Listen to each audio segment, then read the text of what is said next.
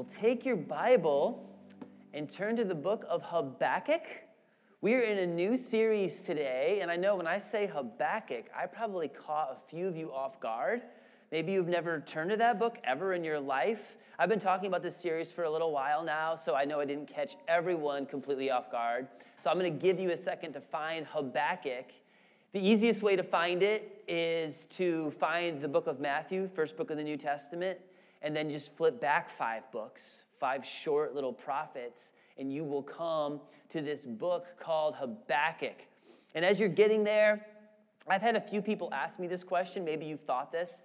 David, do you preach from the Old Testament at Vertical Church? You know, it's a legitimate question. We started out with an overflow series in the book of Philippians, and then we had a Christmas series. Then we had this church philosophy series called Rend the Heavens. And then we were in 1 Corinthians for 16 weeks for Called Out. So we haven't really actually gone through a book of the Old Testament yet. So it's all you have to do if somebody asks you that question is just say, well, our church is in a series on Habakkuk right now. And that would be the equivalent of just saying, like, heck yes, how dare you even ask me if we preach from the Old Testament. We're in a series in this, a book called Habakkuk. So you may be thinking, all right, I'm here. I finally made it. Are we all there yet? Have we found Habakkuk? We all good on that? I know. Now you just put a bookmark there and you come back throughout the week to this book. And then next Sunday we'll be here. We're going to be here for 4 more weeks, the whole month of June. And this series is called Answers in Silence. Trusting God when you don't understand God. And the reason we're here right now is maybe you have had an experience where you have thought the same thing Job thought. In Job chapter 30, verse 20, I cry to you for help, and you do not answer me. I stand, and you only look at me. Have any of you out here ever felt that? Ever experienced that same exact thought? Like it just seems like God is being silent with me. I'm praying, I'm crying out, I'm getting no response back. I don't feel like I'm getting any answer back from God. You look at yourself, you look around, and you're nowhere near where you want to be, or where you think you need to be. And some of you may be in that place right now. As a matter of fact, if you're not in that place right now, you're fortunate enough to be at that place in your life that you will eventually get to. You will eventually. So what I'm trying to say is eventually, if you're not there right now, eventually at some point you will be there. Where you will not understand what God is doing, the doubts will come in your mind, the questions will flood your thoughts, and you will just say to God, where are you? That's where we find Habakkuk in this book. That's exactly where he is. He is praying to God in the first half of this book, and his prayer is a real, gritty, passionate, heartfelt prayer. And God's answers to him are shocking in this prayer, all right? So we're going to go through this series. We're going to see that in the message of this book every single time, again and again. It goes back to trusting God even when you don't understand God. So we are going to shatter the concept that God doesn't care. We're just going to throw away this whole idea that God is distant and far from us. That's not the case. When you see the character of God in the book of Habakkuk, you're going to see that he never asks you to just suck it up and force a smile on your face. He actually wants you to question him. He actually wants you to come to him in prayer and ask him the hard questions. He lays all that out right here in this book. So you may be asking, all right, well, Habakkuk is there. He's in that place. He's in that place where God feels silent. But why is Habakkuk in that place? What's the backstory? How did Habakkuk get to this place where he's wrestling with God? We don't know a lot about Habakkuk. We do know that his name means to wrestle. Some people also say it means to hug or to embrace. That's really all we got on Habakkuk. You see that in verse 1. It says, verse 1 says, the oracle that Habakkuk the prophet saw. So we know that he's a prophet. This word oracle, sometimes it's translated prophetic revelation. Other translations will say a burden. And really is all we got to go on. This guy's name means to wrestle. And if you think about wrestling, hugging, If you think about wrestling, usually it just looks like one big, giant, aggressive, sweaty hug anyway, right? So those are the vibes we have going on with his name. But when you read the actual book, you can see a timeline. And we can start piecing together what's going on in Habakkuk's life. Because this is right before the children of Israel are taken into captivity by Nebuchadnezzar in the Babylonian Empire. So this is right before Daniel, Meshach, Shadrach, and Abednego. And Habakkuk is one of these prophets. So he has seen this whole timeline of everything that's going on for like the last 40 years in Israel's history has gotten really, really dark. They went from having the golden age with King Solomon, where they were like the world's superpower pretty much. They had everything happening, everything you would ever want. You know, the Queen of Egypt came and visited because Israel was so powerful. To basically after Solomon died, you see this recurring theme that starts happening with the children of Israel. The king dies and he leaves the kingdom to his moron son. Okay, and this is like a pattern that just keeps going on and on and on. So after Solomon, you had two kings who couldn't get along, two of his sons, Jeroboam and Rehoboam, and they split the kingdom into two. The northern kingdom with Jeroboam and then the southern kingdom with Rehoboam. So they're no longer strong and unified. Now they're divided and weak. And then this cycle just keeps happening where one king after the next gets worse and worse. And God's people, the Israelites, get further and further away from God. You eventually get to this point where they have this king called Manasseh. And Manasseh is absolutely wicked. He's really the first king that quits the whole facade of we worship God on the Sabbath and then we just worship all these other gods, literally these other false gods, every other day of the week and we just do our own thing. He quit that and he aggressively started persecuting the prophets. He filled the holy temple with temple prostitutes. Manasseh sacrificed some of his own children. I mean, as wicked and as occult as it could be, that's what happened in Habakkuk's lifetime with King Manasseh. Well, finally, it got so bad it couldn't get any worse. And Manasseh dies. Manasseh's grandson comes onto the scene, Josiah, who's 8 years old. I'm just flying through the history here, but this gives you a snapshot of what Habakkuk's been going through. And Josiah became king, a third grader. So he's got some advisors. And this is a whole other sermon series for a whole other time. But Josiah, he doesn't have the word of God. Manasseh had burned all the copies of God's word that he could find. But Josiah loves God. He knows the true stories that have been handed down through the years. And he seeks God, and he starts cleaning up Israel's act.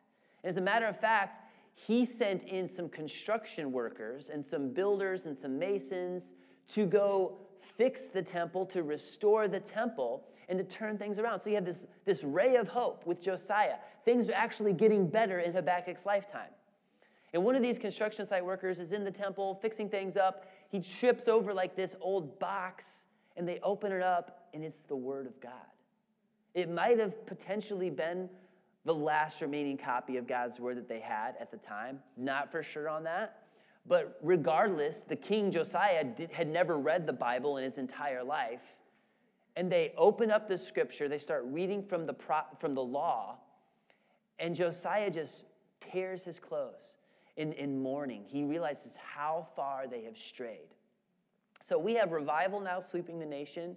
There's just massive repentance going on. Everything is looking up. And just like that, when Josiah was 39 years old, so he reigned for 31 years, but now he's 39 years old, he goes into battle against Egypt, and an Egyptian bowman, the sniper of his day, takes out Josiah.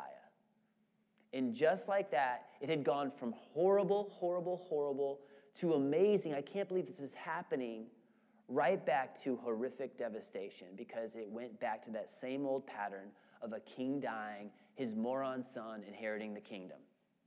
And Josiah's son at the time only lasted 3 months, and then his next son came in, Jehoiakim.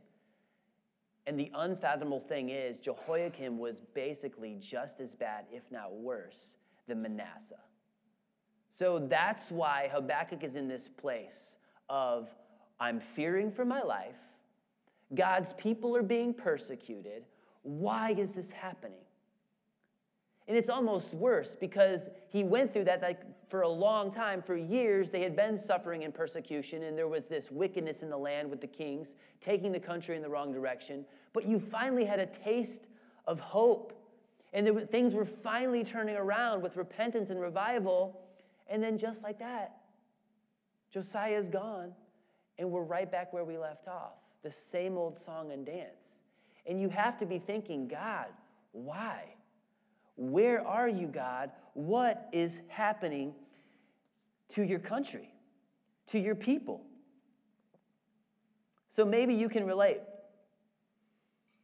Have you ever received a diagnosis that you don't even want to talk about, but you can't stop thinking about? Maybe you've lost a job. Maybe you've lost a loved one. Maybe something is just incredibly unjust has happened to you, and it's not fair, and it should have never happened, and it's affecting your body and your mind. Maybe you have a healthy, noble desire, okay? This is something that you know would be a good thing. And you pray and you cry out to God for it to happen, and it's not happening. I've been there before too. How do you reconcile an all-powerful, loving God with the brutality and the injustice that we see in this world? Sometimes life is just so harsh. Well, that's why we're here in Habakkuk chapter 1. And we're going to see 4 biblical responses when God seems silent. 4 ways that you can wrestle with God and that you can begin to trust God even when you don't understand God. So let's look at verse 2. I'm going to read 2 through 4 here to start out. O Lord, how long shall I cry for help and you will not hear? Or cry to you violence and you will not save? Why do you make me see iniquity and why do you idly look at wrong? Destruction and violence are before me. Strife and contention arise. So the law is paralyzed and justice never goes forth. For the wicked surround the righteous, so justice goes forth perverted. This is the first thing that you need to do when God seems silent, when you're wrestling with God in the silence. Number 1, fight the urge to drift away. Fight the urge to drift away right there in verse 2. Oh Lord, how long? He's crying out for help. And we've probably all felt this way, right? We have. Praying for something, and it feels like God will never answer it. And make no mistake, he is having a heartfelt complaint here to God right now. He is asking God, why? Why? And out of the gate, we're hit with the truth that when you are confused, when you don't understand, when you're doubting God, when it doesn't make sense, in the silence, it's okay to ask why. It's okay to cry out for help. All right? The opposite of faith isn't doubt. The opposite of faith is unbelief. And you're going to see this reoccurring theme throughout this book. God never chastises Habakkuk. He never says, Habakkuk, don't talk to me that way. God never has that posture. God answers Habakkuk when Habakkuk passionately asks God and begs and pleads with God for an answer of why. He shows us that you have to fight the urge. Habakkuk is showing us, fight the urge to drift away and just to give up. Because isn't that like the first thing that we usually go to when it doesn't make sense and we don't have an answer for why and we don't understand? A lot of times we can just have this ability to just be like, God, this isn't happening right now. And we just slowly fade off and drift away into not trusting God. Habakkuk shows us that you can't do that. As long as you're asking questions, as long as you're being persistent, as long as you're taking it to God in prayer, you are at where you need to be. That's the right trajectory. It's so easy, though, just to stop praying and get frustrated, to get upset, and to just slowly step back from where you need to be. And it happens when you stop praying and you stop talking to God. So what else does this mean for us? Well, I would say if you're to stay persistent, how do you fight drifting away? How does that play out in your life right now? Well, gathering on Sunday morning, once a week, it's not all fun and games. You also need to go into that with the mindset of, I'm going to encourage someone, I'm going to talk with someone, I'm going to be real about what's going on in my life. That also means that you can't just have a couple Sundays a month, right? You need to put yourself in community so that you can share your heart, that you can share with other people and help them along the way. You can't overplay the polite card and just pretend like everything's fine all the time. We can't be a church that does that. We have to be genuine. We have to be honest with each other. You have to be honest with God. That's how relationships grow, when you're transparent and when you're honest with God and with each other. So when you're crying out, God, where are you? I need you. Some of us just get uncomfortable with that. And I don't know where that comes from. I think a lot of times that comes from maybe our upbringing and our church background.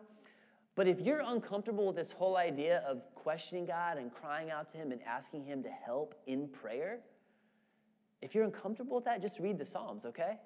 It's all throughout the Psalms. Habakkuk is doing it. King David does it. Solomon does it. It's all throughout Scripture that we need to fight this urge to drift away by taking it to God and talking with God about it. I mean, my wife and I, we get babysitters all the time, and sometimes we have this conversation, oh, well, we can't ask. Oh, we have amazing babysitters. We have the best babysitters in this church than we've ever had in our lives, but we still are like, I don't want to overdo it. I don't want to get in the way and make it be a burden on her. So let's not ask her. I don't want to bother her. And I think sometimes that's the same mindset we have with God. I don't want to keep asking God the same thing because will God get annoyed at me? Well, the answer is no.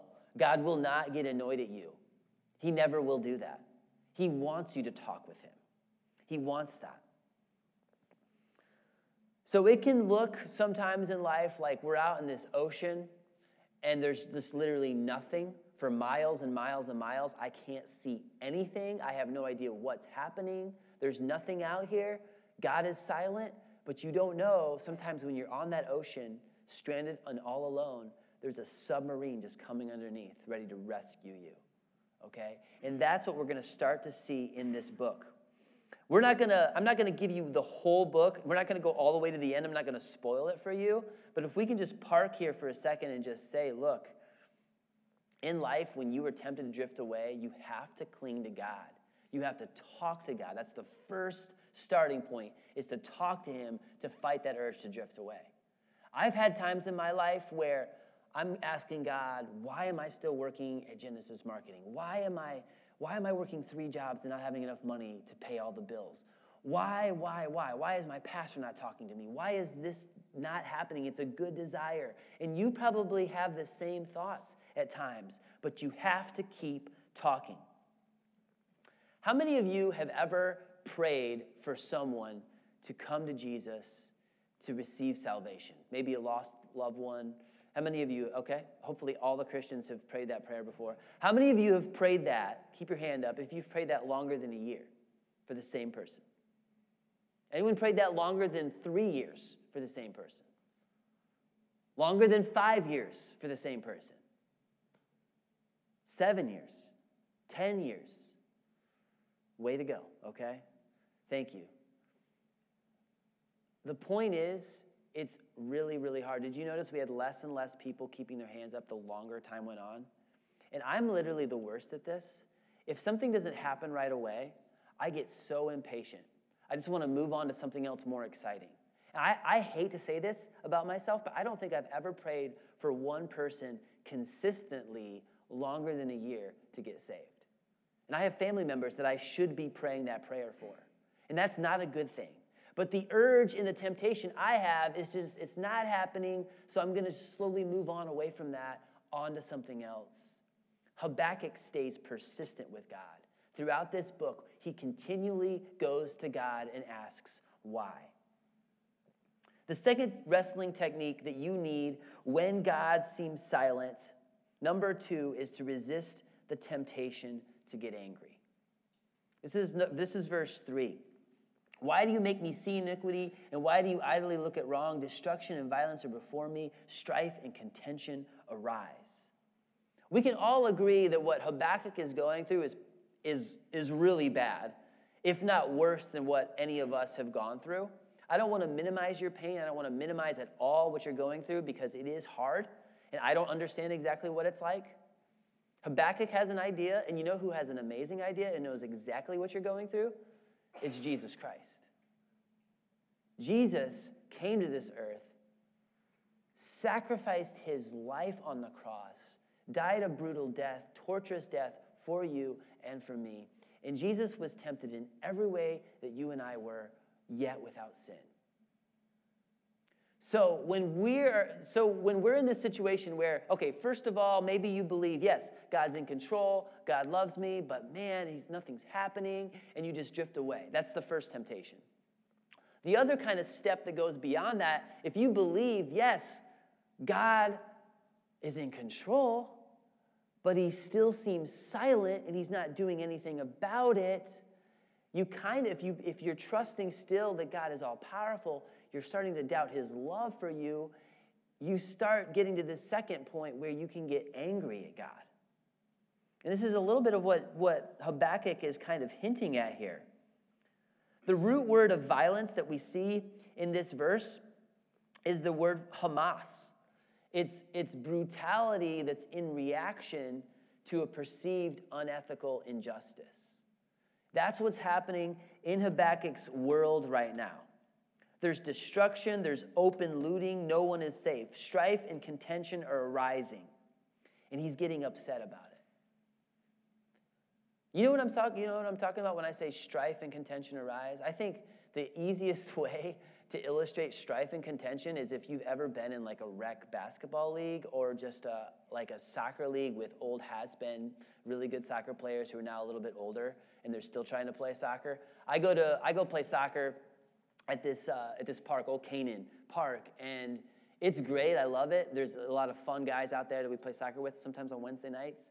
But there's also these guys that used to be really good in high school, used to be really good in college, and now they're not the greatest anymore, but they still think they are. And I'm telling you what, you get strife and contention out there. It's like, what are you doing, bro? You cross me? Like, they're like, whoa, we're just having fun. We're just having fun. Like, take it easy. I've literally had somebody on the basketball court in Illinois. They take their basketball way too serious out there. But at a YMCA, he literally grabbed me by the neck and pinned me up against the wall. I was ready to die right there. That is strife and contention, okay? So this is beyond just people taking sports way too seriously. This is like every facet of life right now in Israel. It's not going well. It's getting scary. And the temptation is just, God, what are you doing? Where are you? Why are you still silent? And if he doesn't answer you, I know myself, and you probably know yourself, you can get angry at God in those situations. It's, do you even care? So if you're in that place, to resist this temptation to get angry, what do you think you need to do? The answer is to go to the Word of God. It's to meditate on Scripture. Take your Bible and turn to Romans chapter 5. Paul actually quotes Habakkuk a couple different times in Romans, but this is the example of a passage that you would need to go to when you're tempted to get angry because it's not adding up and God seems distant. Remind yourself of this. Romans 5, verse 1. Therefore, since we have been justified by faith, we have peace with God through our Lord Jesus Christ. Through him, we also have obtained access by faith into this grace in which we stand, and we rejoice in the hope of the glory of God. Not only that, but we rejoice in our sufferings, knowing that suffering produces endurance, and endurance produces character, and character produces hope. And hope does not put us to shame, because God's love has been poured out into our hearts through the Holy Spirit who has been given to us. Isn't that amazing right there? This is the truth that you have to meditate on. Verse 6, for while we were still weak, at the right time Christ died for the ungodly. For one will scarcely die for a righteous person, though perhaps for a good person one would dare even to die. But God shows his love for us in that while we were still sinners, Christ died for us. Since therefore we have now been justified by his blood, much more shall we be saved by him from the wrath of God. For while we were enemies, we were reconciled to God by the death of his Son. Much more, now that we are reconciled, shall we all be saved by his life. More than that, we also rejoice in God through our Lord Jesus Christ, through whom we have now received reconciliation. You meditate on that for a while. You let that roll through your mind. These thoughts of, God, where are you? I'm angry at you, are just going to roll away because you see how much God has done for you. See how much he cared for you and loved you even when you were far from him. That's the truth that you have to meditate on. When God seems silent, you resist the temptation to get angry by trusting in what you know to be true about God. Write that down. Meditate and believe what you know to be true about God. My feelings aren't accurate right now. My emotions are not probably exactly accurate where they need to be right now. I need to go back to what God says in his word is true about himself. I need to rest and take hope in that. Resist the temptation to get angry by focusing on his love for you. God loves you. He sent Jesus to die for you. Jesus took your place. And that's really all you need to focus on right there. You have to believe that. So when God seems silent, the third wrestling move you need, here's point 3, reject the thought of punishment. This is the third one that we see here. This is verse 4. Look at verse 4. So the law is paralyzed and justice never goes forth. For the wicked surround the righteous, so justice goes forth perverted. You've probably been in one of those scenarios in life where you just feel like everything is haywire, there's no justice, the law is not being upheld, it's being just blatantly disregarded. I don't know where that's been for you. For me, sometimes it's when I just take my kids to like Chuck E. Cheese and it's just anarchy out there with parents fighting for their kids to get those little ticket stubs. And I'm kidding. Probably if you've ever been overseas, maybe into one of our neighborly countries on the southern border, if you've ever tried to drive down there, the rules of the road are pretty like loose, I would say. You're like driving in, there's these huge trucks with 10 people in the back of the truck, and no seatbelts on, and they're flying by you, and then they're cutting you off, and you're ready to put your seatbelt on, but then you realize you're in this van that the seatbelt was broken in 1994, and there's no seatbelt, and just like try to survive, right? But when you are in the place where it feels like everything is chaotic, there's no justice, you can almost sometimes feel like God is punishing you.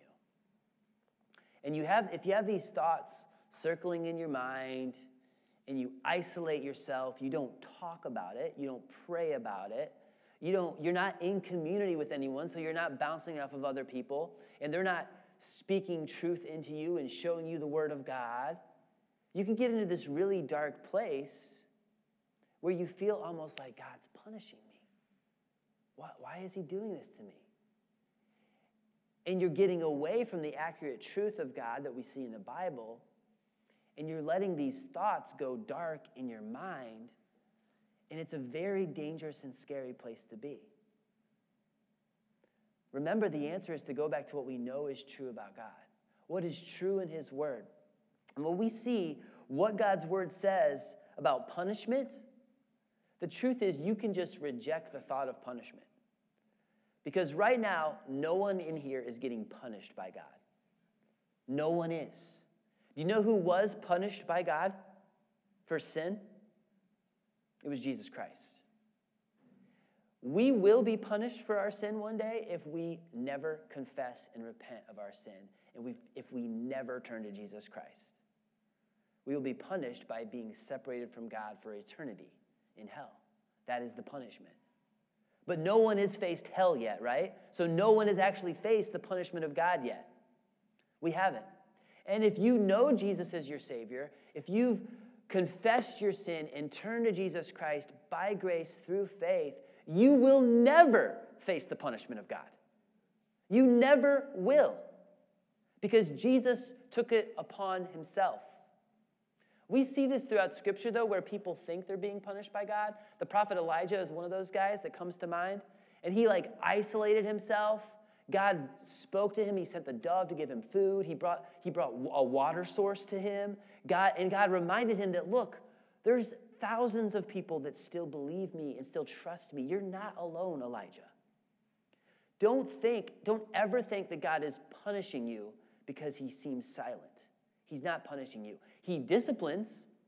God does discipline, and if you read Hebrews, it's very clear that God is a loving Heavenly Father who disciplines his children. So he's gonna keep you from things. He's gonna take certain things away from you. Yes, he will discipline you out of love. For the parents in this room, we can just jot this down. Never tell your kids, I'm punishing you, because that's a poor representation of God, our good Father. You discipline them because you want to protect them and shield them and steer them in the right path, right? Disciplining is much different than punishing. So reject this whole idea, this whole thought that God is punishing me. He's not punishing you. He punished Jesus on the cross. Jesus